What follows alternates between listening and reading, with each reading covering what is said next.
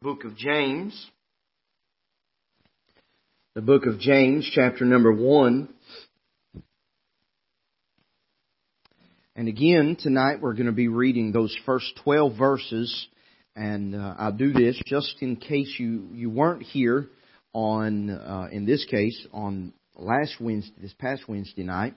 But we want to give you kind of a very quick recap. And so James chapter number 1, start reading in verse number 1 and we'll read down through verse number 12. James, a servant of God and of the Lord Jesus Christ, to the 12 tribes which are scattered abroad, greeting. My brethren, count it all joy when ye fall into divers temptations, knowing this, that the trying of your faith worketh patience. But let patience have her perfect work, that ye may be perfect and entire, wanting nothing.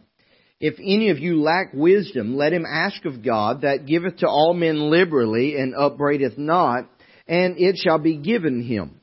But let him ask in faith, nothing wavering.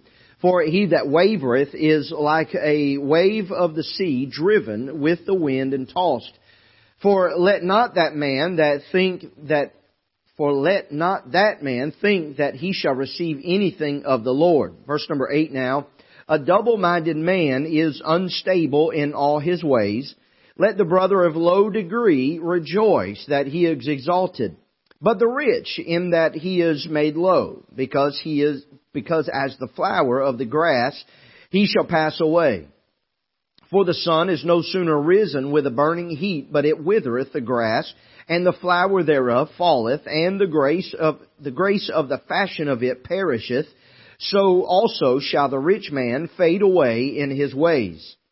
Blessed is the man that endureth temptation, for when he is tried, he shall receive the crown of life, which the Lord hath promised to them that love Him. Let's pray. Father, we thank You for this day.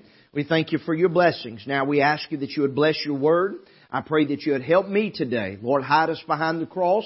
Bless Your people in this house tonight. We thank You for the good singing that we've had. Lord, we pray that You would bless us now. In Jesus' name, amen. And I don't think I gave you the title on Wednesday night, but this is a continuation of part number 2. But the title is, and we get this from one of the first few verses, the trying of your faith. But just by way of a recap, we dealt with the realization of testing in verses 2 and 3. There is no Christian that will not go through some sort of testing, some sort of a trial. And just to reiterate, this testing is a proving, if you will. It is to prove one's faith. And so there's a realization of the testing, but with that realization of this testing, there is a response.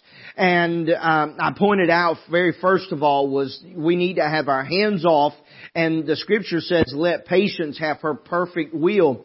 And so A.T. Robertson said that we need to let patience carry on the work to the end. That's that perfect work, if you will. And so we just let our hands off, and we let God take care of everything from start to finish, and from the point of salvation until the point that we are in the presence of God, we allow God to do the work. And then he says there in, I believe it's verse number 2, he said that we ought to count it all joy. And this means that we ought to do it now, and we ought to do it once and for all. In our lives, in our Christian lives, you've heard what we may call giants of the faith that have been saved for many, many years. We look at them and we hear their testimonies, how that they have looked back and they can say it's been worth it all. But can I say, if you've only been saved for a short period of time, according to the Word of God here, even in that short period of time, you can look at your life and you could count it joy, because you are going to go through some temptation, or in this case, some testing, and you need to count it for joy. So there is a response to this testing, and this response is faith. We see this in verse number 6, in verse number 7, and then in verse number 8. Because verse number 6, it tells us that as we trust God in our faith, it needs to be firm. We don't need to be going in and out, up and down. Our faith doesn't need to waver. We mentioned that this morning, that we're tossed about, we're carried about with every wind of doctrine. Or here, we're like a wave of the sea driven with every wind and tossed. That should never be a description of a child of God. But now we look tonight at point number 3 in this message, and this is the remedy of the testing. And we'll pick up our reading again in verse number 9. And right off, I'll not reread it, but we probably will here in just a moment. But as you read down through verse number 1 and you get to verse number 2, there is a clear line drawn there that there's a greeting, and then there's the beginning of the message. Then you get from verse number 6, verse number 7, and verse number 8, and there seems to be, to me at least, in looking at this, there seems to be a blurred line, like, what exactly is happening here? What is happening here? He goes from verse number 8, a double-minded man is unstable in all his ways, but then all of a sudden he goes into verse number 9, let the brother of low degree rejoice in that he is exalted. And it would seem as though James is starting an entirely different subject, a new thought altogether. And the Apostle Paul is known to do this. In one chapter, he may give you 3 or 4 different thoughts within one chapter, but James here is not doing this. James is perfectly in context with what he's speaking of. If we go back in the chapter, we'll look.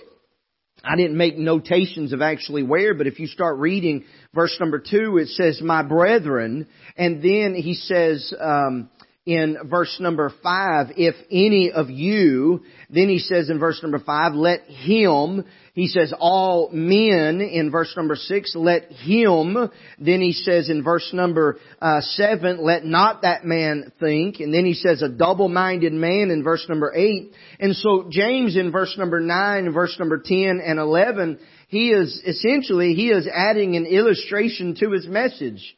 He is saying that these people that are going through these testings, they are a different type people. There may be some that are rich, and there may be some that are poor. There may be some that are spiritually mature, and there may be some that are spiritually immature. There may be some that are well off in their Christian life, and some that may not be. But he says here to the one that is poor, he says as you go through in verse number 9, he says, let the brother of low degree, let him, as he is going through this testing, let him rejoice. What does it say? In that he is exalted. So he says, as you go through this trial, this testing, if you will, he said, and you come through it on the other side and you have fared well, he says, then what you need to do is rejoice. Now we're talking about the remedy of testing, so you can write it down. What is the remedy? It's one word, rejoice. What is the one word of testing? It is rejoice.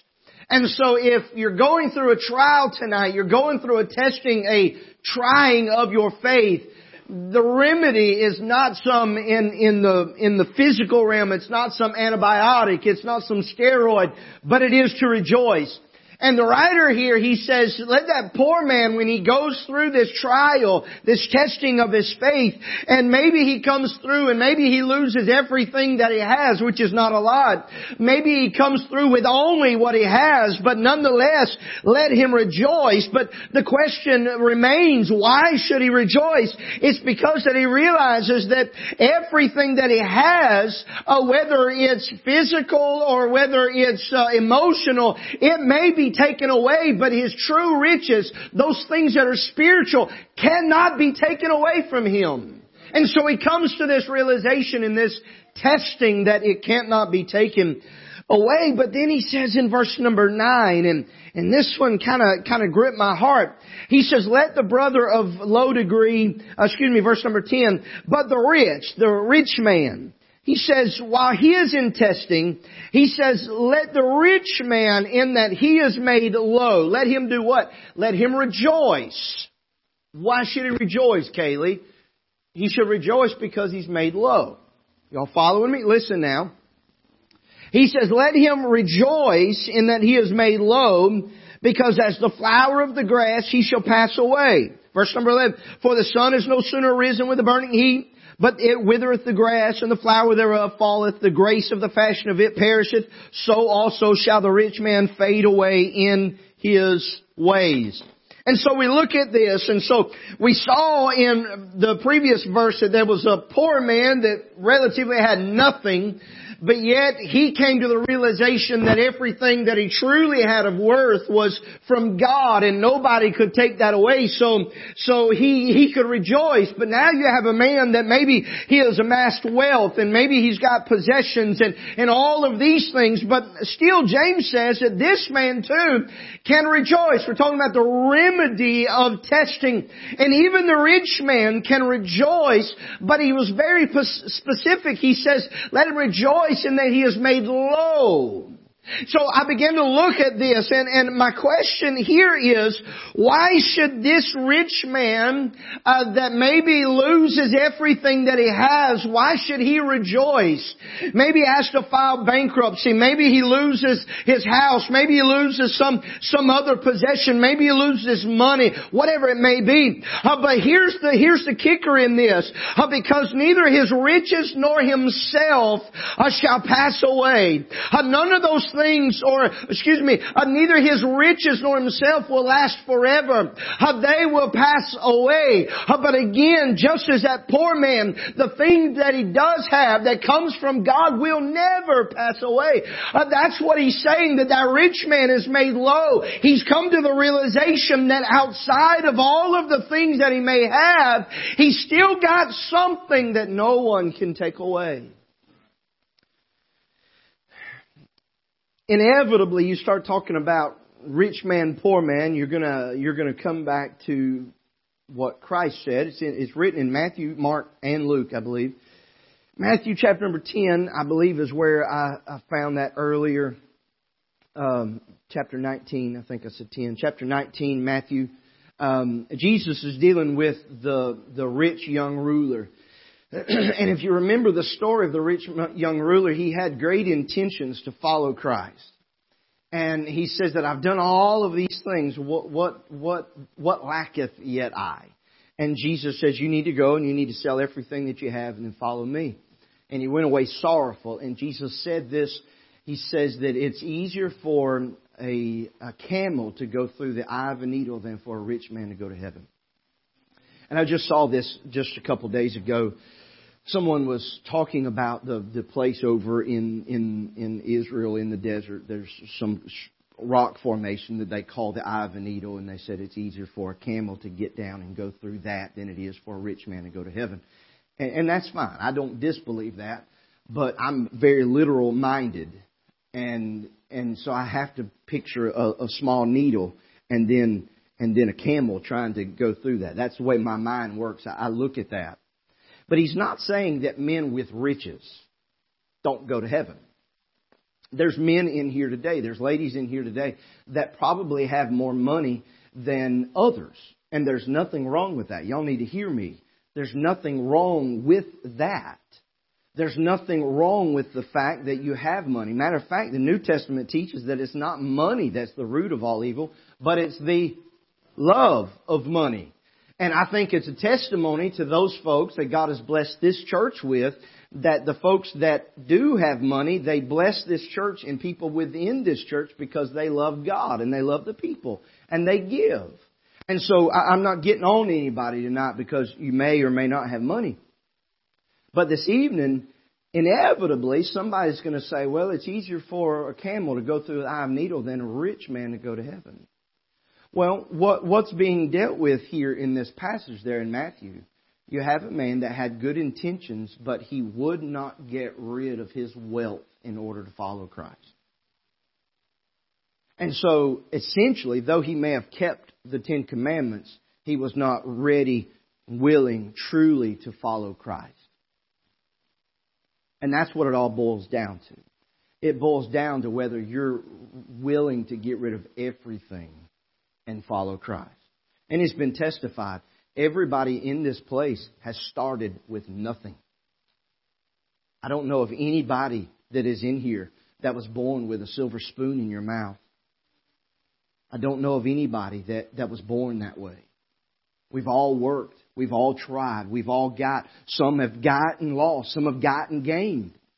But the truth of the matter is, when it's all boiled down to it, if you lose everything through testings and through the tribulations of the soul, you can rejoice in that testing.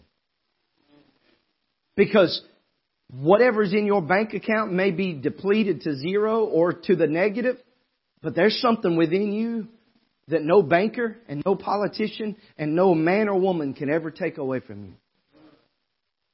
If you're, as Brother Jody would say, is you're broke as a joke, you ain't got a dime to your name, you too can rejoice when you're in the middle of testing, because they can't take something away from you. So we see here that the key or the remedy of testing is, and let me say this is not my notes, but the remedy for testing is not begging God to get out of testing.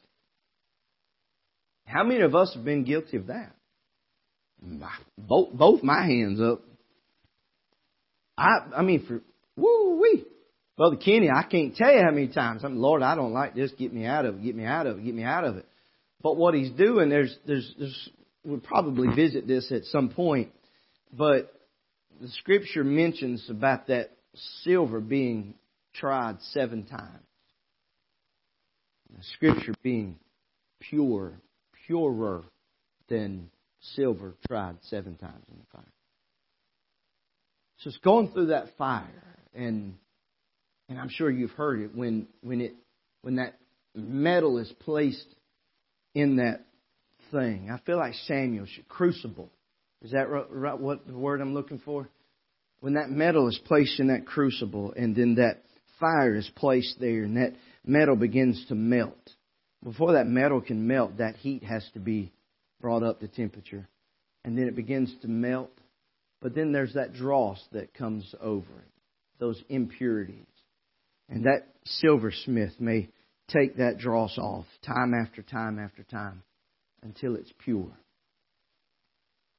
And that's what testings do in our life. They are provings. They are proving who you are. I mentioned this several weeks ago. They are proving whose you are. So don't forget that. But the remedy is not to ask God to get you out of it. The remedy is to rejoice in the middle of it. And then we'll finish with this thought tonight, the result of testing. The result of testing. Now, I'm going to need y'all to help me, because I might get excited, but if I don't, I need y'all to. Okay? Verse number 12, he says, "Blessed is the man that endureth temptation." Now, if you just read over this, you're going to miss something. He says, "He endureth temptation, for when he is tried, he shall receive the crown of life which the Lord hath promised to them that love Him." Now, there's several things right there. One, in the sawdust of Camp Canaan back in June or July, this crown of life. There's been a kind of a study that I've wanted to do about the crowns, and I've yet to do it, but this kind of refreshes that. But Tuesday night, when Brother Jody was speaking at the men's meeting, Lost and Found, when he got down here and he started reading it, maybe he read it several times. He says, "To them that love Him," I began to think, and this, I'm going to need y'all's help. Does any verse in Scripture kind of pop into your mind when you read that? Does any verse come to your mind? I know you can't tell me what one comes to my mind, because that's a scary place. The one that comes to my mind is Romans 8:28. He uses very similar phrasing there. So, Brother Jody, while you were talking, you said that when I was preaching the other night, you got distracted and started studying for Tuesday night. So Tuesday night, when you were speaking, I got distracted for Wednesday night. But there's something about "to them that love Him." And you'll find that phrase several times exactly, but then you'll find some close matches. And so there may be a study that comes from that. But there's a result of testing. So going back to something that Brother Jody said, and I mentioned this Wednesday night, the word here is endureth. Blessed is the man that endureth temptation. The word endureth, Brother Jody defined it as to suffer something painful patiently. If you're like me, I don't like any pain. But for me, one of the worst pains is arthritis and a headache. And I know that pales in comparison to some of the pain that y'all have dealt with. But those two I can't stand. But I deal with arthritis every day. But the headaches, man, it can start. And Brother David, I'm going for the cabinet. Tylenol, Advil, something. If it even looks like it might be for headaches, I'm taking it. It might be for something entirely different, but I'm going to try it. So I'm not enduring the suffering patiently. I'm trying to get rid of it. He said it is to suffer something painful patiently, or to sustain without impairment or yielding. To sustain suffering without impairment or yielding. And that was by Dr. Jody Russell, if anybody wants to quote that. So these testings of our faith, these provings of our faith, there's no doubt that at times they are painful. There's no doubt that at times we look at God and we say, why am I going through this? As I was studying this, one thing that overwhelmingly came up in a lot of the men that I was reading was weaning a child from nursing or from a bottle. And I thought, that's kind of odd. But over and over and over again, these men of yesteryear kept talking about weaning a child. And this child understands that his mother loves him or loves her, but yet won't give them what they want. And they begin to wonder and begin to question, do they really love me? But that mother loves them so much they want them to grow. And so instead of the bottle, instead of the milk, they need to eat something more substantial. But the child doesn't understand that. And the child begins to look at the mother or begins to look at the father and say, you don't love me anymore. That's what these testings are. These testings are to prove us, to mature us. But in the middle of these testings, sometimes we look at God while we're in pain and we say, I thought you loved me. What have I done wrong? Why are you punishing me? Society teaches us that when we go through something, it is always a punishment. But I want to remind you, or maybe reinstill this in you. Spiritually, when you're going through something, it is not always a punishment. It could be a testing. It may be a punishment. It may be a punishment from God. It could be a punishment of yourself. It may be a temptation from Satan. But I want you to know that sometimes the testings, the provings that we find ourselves going through, it could be just to mature us. It could be God weaning us from one part of maturity to another. So no doubt they've been painful. The question is, according to this definition, the question is, have you become impaired or have you become strengthened by these testings? The question is, have you yielded to the testing? I told you a couple months ago about my daddy and how that he used to watch wrestling. And as such, me and my friends, we would wrestle, but we couldn't rightly do exactly what they would do, but we would wrestle, and if it got too bad, we would tap out. We would tap out. We would tap their legs, we'd tap anything we could find. I'm dying here. I need you to let me go. That's what we were yielding. Have you yielded to have you said, God, I can't take it anymore? Yeah, listen, Brother Jody, you mentioned this the other night. I'm just going to turn over there because you're not going to believe me if I could find it. Let me see if I can find it. Y'all don't go nowhere. I believe it's in 2 Corinthians. And I'm in 1.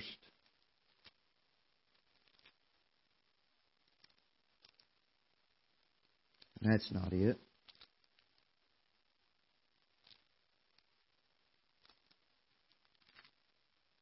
Chapter 12. No, that's not it either. Anyway, it's in there somewhere. Y'all do your own Bible reading. We hear it all the time, and I've mentioned this before, but the statement, God won't put more on you than you can bear. And that may sound good. And it may sound like good advice to someone that's hurting. But the truth of the matter is, sometimes He will. And the reason is because He is testing. And so, if your limit is, just say 100 pounds, He's going to put 101 pounds on you. He's not doing that so you will break. But He's doing that to see if you can hold 105 pounds or 110 pounds. He's doing that so you can become stronger. Paul says that he was pressed out of measure. And he went so far as to say that he despaired even of life. There was so much weight pressed upon the Apostle Paul, Hunter, that he was ready to die. And so, if someone tells you, God will not put more on you, but you don't have to argue with them. Just say thank you, smile, and move on. But I would encourage you not to say that to someone simply because that person may be going through a testing. And God truly may be putting something on them that they may feel like they cannot handle. But I'm glad that God knows who we are. And God knows what we can handle. And I'm glad of this. God has given us brothers and sisters in Christ. Listen, I believe it's in Galatians chapter 6. To bear one another's burdens. Bear ye one another's burdens. So when we cannot bear the burdens ourselves, we have a brother and a sister to do that with us. But we also know that Jesus Christ is there with us to help bear those burdens. So, here's this word, endureth. But then this is the part that I told you might miss if you're not careful. Blessed is the man that endureth temptation. Now, this temptation, this trial, this proving. This is not any type of plan to get you to sin. That comes later in verse number 13. This is the word that means to prove. But he said, this is what you're going to miss. For when he is tried is the word, brother Terry. That's the word we're going to miss. And if we're not careful, we're going to think that this word tried is the same thing as the word trying. Or when he is tested, or when he is tempted, or when he goes through this temptation. But this word tried, it blessed my socks off, because this word tried, it means that the testing is over. And it means that you have come through the proving process. It means that you have finished the test. It means that you are now on the other side and you've been found acceptable and you've been found approved. And can I tell you today, that's cause and that's reason for us to rejoice. Because there's been multiple times, no matter how many times you've been saved, that you have come through a testing. You have been tried. You have come through on the other side. And God's found you acceptable and you didn't even know it. You didn't even realize it. But God's found you acceptable. And guess what? When He finds you acceptable for one task, He then puts you in line for another task. And then you find yourself tried again. And tried again. And tried again. Why? Does God hate you? No. He loves you. And He wants you to be more than you were yesterday. We're promised a crown of life. He says to them that love Him, to those that endure. I quickly close with this thought. Warren Wiersbe has been kind of a source of some information for me here. And he said this, there are 4 essentials, and I read this in a different way at the beginning of this message on Wednesday night, but he reworded it in the same paragraph. He said there are 4 essentials for victory in trials: a joyful attitude, an understanding mind, a surrendered will, and a heart that wants to believe. And he said if you have these 4 things, then you can come through that testing. He also gave an illustration about a woman that came to his church. And he said that this woman was blind. She had had a stroke and became blind. And on top of that, her husband had some major health problems. And he was in the hospital, and it looked as though he would die. And so at church one Sunday, she was there, and he approached her, and he called her by name, and he said, I want you to know that I'm praying for you. And she said, how are you praying? What are you asking God for? And he says, I'm asking God to help you and to strengthen you. And she said, I very much appreciate that. But if you will pray one more thing, pray that I'll have the wisdom not to waste it all. When I was reading this, I stopped. And I had to think, Miss Tanya, what did he say that she said? And then I continued to read. And it did the same thing to him. He said it stopped him in his tracks, Brother Terry. And he said that she understood James chapter number 1, the testings of our faith. She understood these diverse temptations. She understood that she needed to count it all for joy. She understood that she does not need to waste these testings. So I leave you with this thought, with this prayer tonight, is that we, myself included, as we go through these testings, these provings, if you will, that we don't waste it. It's very easy to do so. It's easy to say, well, I made it through another one. It's easy to say, whew, barely come through that one. It's easy to try to pray your way out of it. It's a whole different story to let patience have her perfect work and take your hand off it and let God do what He wants to do. So let's stand.